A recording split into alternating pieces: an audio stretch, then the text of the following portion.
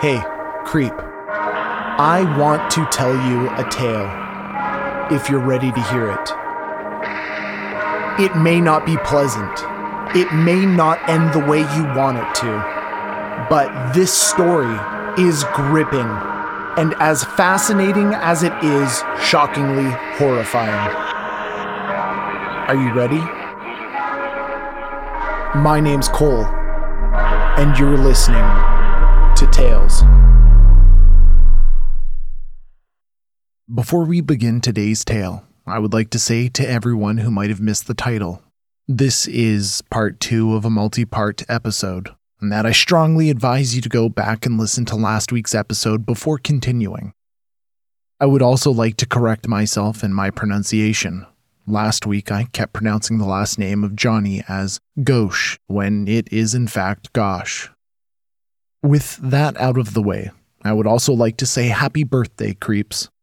Today is Tales by Cole's first birthday. Almost exactly 1 year ago, we released our first episode of Tales by Cole. That episode was also a multi-part episode covering the case of Heather Thomas. I would like to remind every single one of you listening, when I call you creeps, it isn't an insult. I'm not reaching into your ear, into your home, into your personal space and insulting you. Creep to me is a term of endearment, a term of care and affection. Being a creep means that you and I both, as well as everyone else listening, finds a certain fascination in the seeking of truth in those most horrible things that humans can do. So if you're new here, and you think I'm insulting you by calling you a creep, I'm not. If that's not enough, then I don't know what else to tell you, because I'm not going to stop anytime soon. For a lot of our listeners, being called a creep is being called a friend, and that's how I'm going to keep it. Now, with that said, what a wild year it's been, and I'm so glad we could join each other as we navigated the difficult waters of 2020 and beyond. Thank you to everyone who has spent their time with us this past year. Now on to today's episode. Johnny Gosch was a runaway. That's what the cops had determined, without much evidence to suggest that indeed was the case. In fact, when Johnny had vanished without a trace on September 5th, 1982, police had arrived 45 minutes after receiving the call, despite only being 10 blocks away.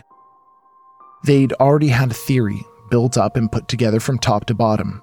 To make matters worse, Orville Cooney, the drunken police chief, flat out refused to cooperate with Noreen and John Sr. And then to top it all off, rumors of Noreen's failing mental health had been circulating through the community. Those whispers, which were only too common, were asking whether her or her husband had something to do with their own son's disappearance. But the community of West Des Moines would soon have the record set straight, in a manner that would send shivers of terror down their collective spines. Johnny Gosch had been an isolated incident, a runaway, or perhaps a victim of unstable parents. The community was sure there was no way that a stranger from outside their community or a neighbor within had taken Johnny Gosch, much less harmed him. That was the opinion, of course, until it happened again. Around 5:30 a.m. on August 12, 1984, a mere 7 miles from where Johnny Gosch was taken, a boy named Eugene Martin, who also happened to be a paper delivery boy, disappeared in an all-too-familiar fashion. Just as Johnny had nearly 2 years before him, Eugene Martin disappeared wearing blue jeans, a red shirt, and a gray pullover sweater, leaving a satchel of undelivered newspapers behind. And Eugene had also been seen speaking with a man sometime shortly before his disappearance. Eugene normally delivered the morning papers with his older stepbrother, but just as Johnny Gosch before him, on the day he disappeared, he had gone alone. Eugene wanted to make some extra money, and had gone out that morning by himself to reap the entirety of the profit from that morning of delivering papers. According to investigators, 3 people on their way to a balloon festival had driven by and witnessed Eugene speaking with an older man. According to those 3 witnesses, the conversation had seemed informal and familiar, almost as if it were a father-son conversation. The older man was described as being in his 30s, clean-cut and white, and the witnesses had seen them speaking on 12th Street and Highview Drive between 5:45 a.m. and 6:05 a.m. And then, with terrifying swiftness, Eugene was gone. Sometime between 6:10 a.m. and 6:15 a.m., no longer than 10 minutes from the time Eugene had last been seen on the side of the road, and he was just gone without a trace. Just as had happened in the Johnny Gosch case, Eugene's disappearance was first brought to light when customers began calling to complain their morning paper had not yet arrived. Though unlike the Johnny Gosch case, West Des Moines Police Department reacted immediately, as well as the DCI and FBI, hurtling headfirst to bring a swift conclusion to the apparent abduction. And by 8:40 a.m. that very same morning, the search was already underway. Instantly, the comparisons were drawn within the community itself and its circle of gossip, and in that small sense there was a modicum of vindication for Noreen. Eugene's mother believed and openly stated at the time that she believed very strongly that something similar to what had happened to Johnny Gosch had also happened to her young son Eugene. She believed that the only way Eugene could have been abducted was if someone were to approach him asking for directions while in a car. Exactly what had happened to Johnny Gosch. The idea her son would willingly go off with strangers was never a possibility in her mind, much in the way that Noreen Gosch had never second-guessed the character of her own son as well. FBI and other coordinating authorities began stating that they were indeed treating the Eugene Martin case as a kidnapping, and that there had been a nationwide alert sent out describing the kidnapper as a man between 30 and 40 years old, 5'9", clean-shaven and medium build. Herb Hawkins, special FBI agent, provided this brief, partial profile as well. Generally, the person is an introvert, a loner, who may or may not be extra guilt-ridden on what he does, but will never turn himself in. But as far as the case went, there wasn't much to go on.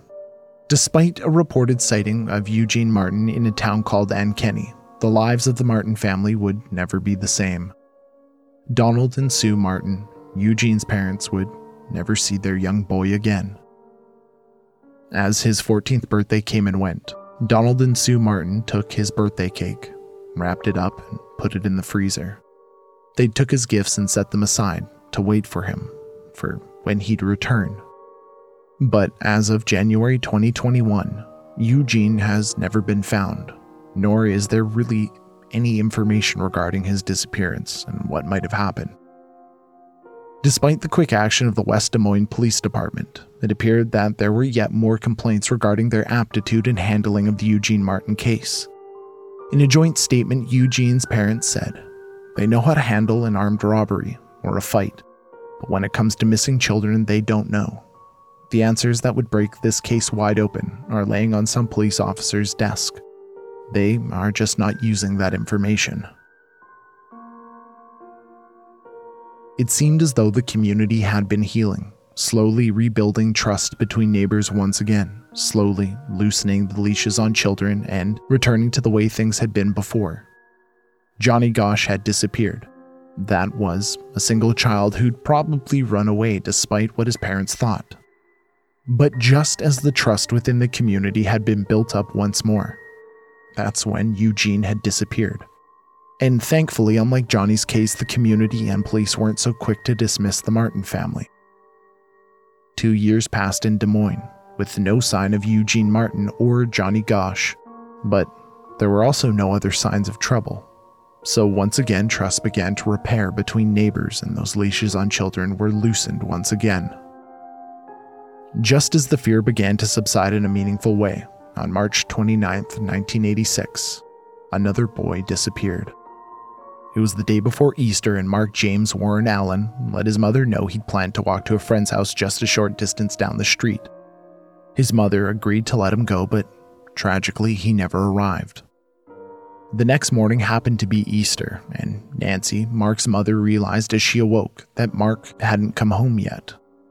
Nancy would later say, "It was Easter Sunday, so I thought maybe he went to his grandma's, knowing Grandma would have an Easter basket there for each of the kids. So I asked my mom, but he wasn't there. I had phone numbers for his friends, called all of them. No one had seen him. Unlike Eugene or Johnny, Mark was actually a mischievous character. Not a bad kid by any stretch of the imagination, but one with a little more turmoil in his life leading up to his disappearance, which shouldn't matter to a single one of you listening, but to the Des Moines Police Department it sure seemed like a good enough reason to appear standoffish and reluctant to treat the case the same way they'd treated Eugene's case. Martin's own mother had described him as being a handful, who had often gotten into trouble, but ultimately the context of those words painted the picture of a mother who was more filled with remorse and guilt following the disappearance of her son, as opposed to a mother criticizing her boy. With Eugene, there had been a chance to redeem the police department and their mistakes in the Johnny Gosch case, but they'd failed to find Eugene as well, the same way they'd failed in finding Johnny, or whoever took him.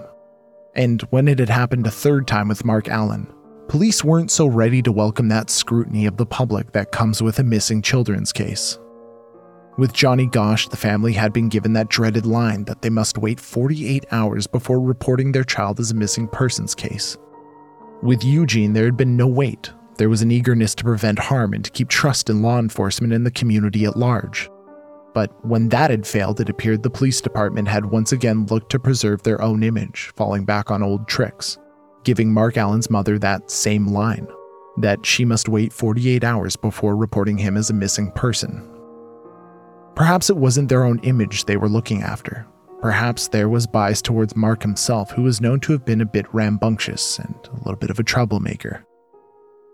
I'm not sure which scenario destroys my faith in humanity less. Nancy Allen told reporters, "I just feel like at this time, they were just afraid of what would happen with the Eugene Martin and Gosch thing. I got the distinct feeling that they did not want parents to be frightened to let their children sell newspapers or do different things." Although Mark had been a troubled child, he wasn't a runaway. In fact, he just transitioned from moving between his parents' home intermittently to living full-time with his mother.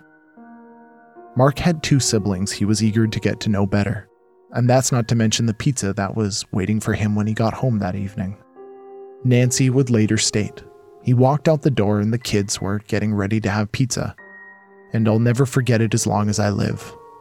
The last thing he said to me as he walked out the door was, 'Save me some pizza, Mom. I'll be hungry when I get home.'" In both previous abductions, the boy being abducted had been a paper delivery boy, and they'd been taken in the morning. But Mark was neither a paper boy, nor had he been taken in the morning.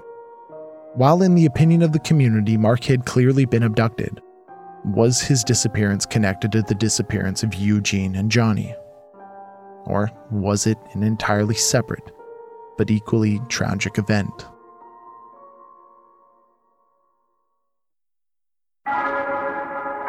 So, creeps, that brings us to the end of our tale.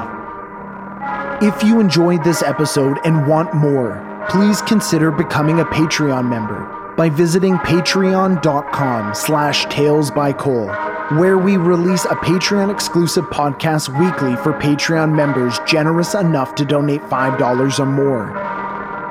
If you have some time on your hands, please consider leaving us a 5-star review on Apple Podcasts or wherever you listen to podcasts. They are so incredibly important in getting these stories out there. And even more importantly, every 5-star review gets me one step closer to moving out of my mother's basement. You can also join us on Facebook, Twitter, and Instagram by searching Tales by Cole. This episode was written and narrated by me, Cole Weavers, and sound production and editing by Matt Black. Remember, creeps, take care of one another, stay safe, and don't forget to lock the doors.